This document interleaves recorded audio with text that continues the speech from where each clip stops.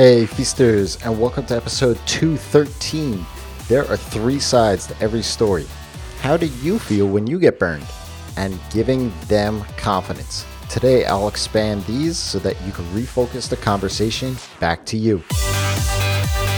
Welcome to the Ask Rez podcast. I'm Jason, and I'm here to help you get past those bumps in the road, those struggles, those things that hold you back from building an amazing and profitable freelance business each and every single day. Before I dive in here, can I invite you to take my 2019 roadmap survey? I'm sure that you can appreciate that it takes a lot to put out content that's helpful. If you haven't already done so, head on over to rez.com/survey and spend the 2 minutes needed to answer a few of my questions for you. It will help me be able to provide you the content that's most helpful.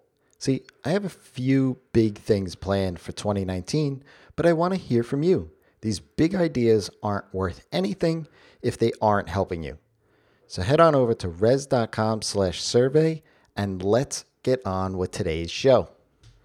I'm going to get up on my soapbox here for a minute. So if you don't want to hear this rant, just hit 30 seconds forward twice. Over the past decade, I've run into many leads and clients that have had terrible experiences from flaky freelancers who have either disappeared, communicated poorly, didn't deliver on a project, or just didn't set the expectations or meet the expectations that a client had. If you are a freelancer in business, please do right by your clients. Be honest and don't get in over your head. If you find yourself in a sticky spot, there's nothing that communicating to the client can't fix. If you are a freelancer and you're asking questions like, how come clients don't respect my value? Or how do I charge more than the bottom dollar hourly rates? Well, the big reason is because of those flaky freelancers who don't do right by their clients. And then those clients are jaded and don't want to be burned again. I get it.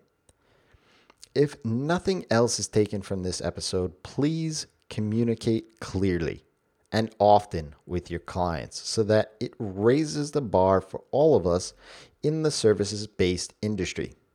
Rant over. This answer is actually a lot easier than you may think. First step is to be empathetic.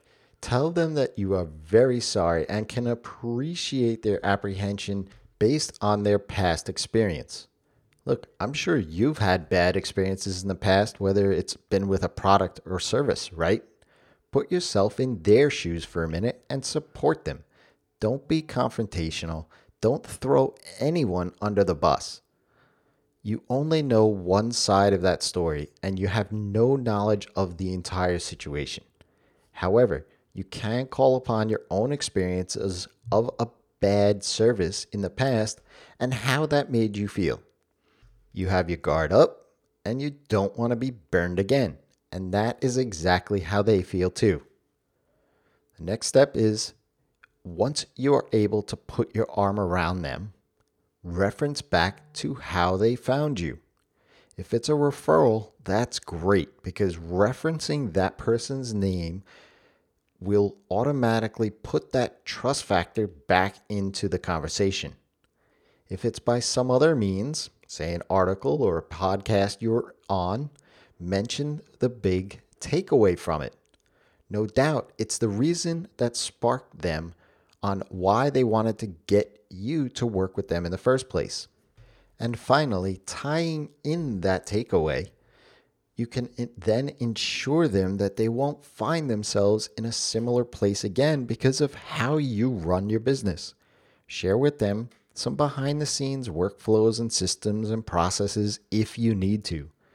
But what you want to do is instill confidence quickly that you've got things under control. By talking through these 3 points, you'll find that most of the initial baggage that the lead has will be pushed aside. What you want to keep in mind, though, is that as you work together, that baggage is still there. they will be on the watch for the signals of getting burned again. So you need to be able to do that as well, so that the trust that you've developed and earned doesn't chip away. If you have a question, ask Rez. Find me on Twitter @Rez, or head on over to Rez.com. There, you could go to the top, find Ask Rez, and I have close to 210 episodes, over 210 episodes at this point. Well, over 212. Find a question and let me answer it for you. Until next time, it's your time to live in the feast.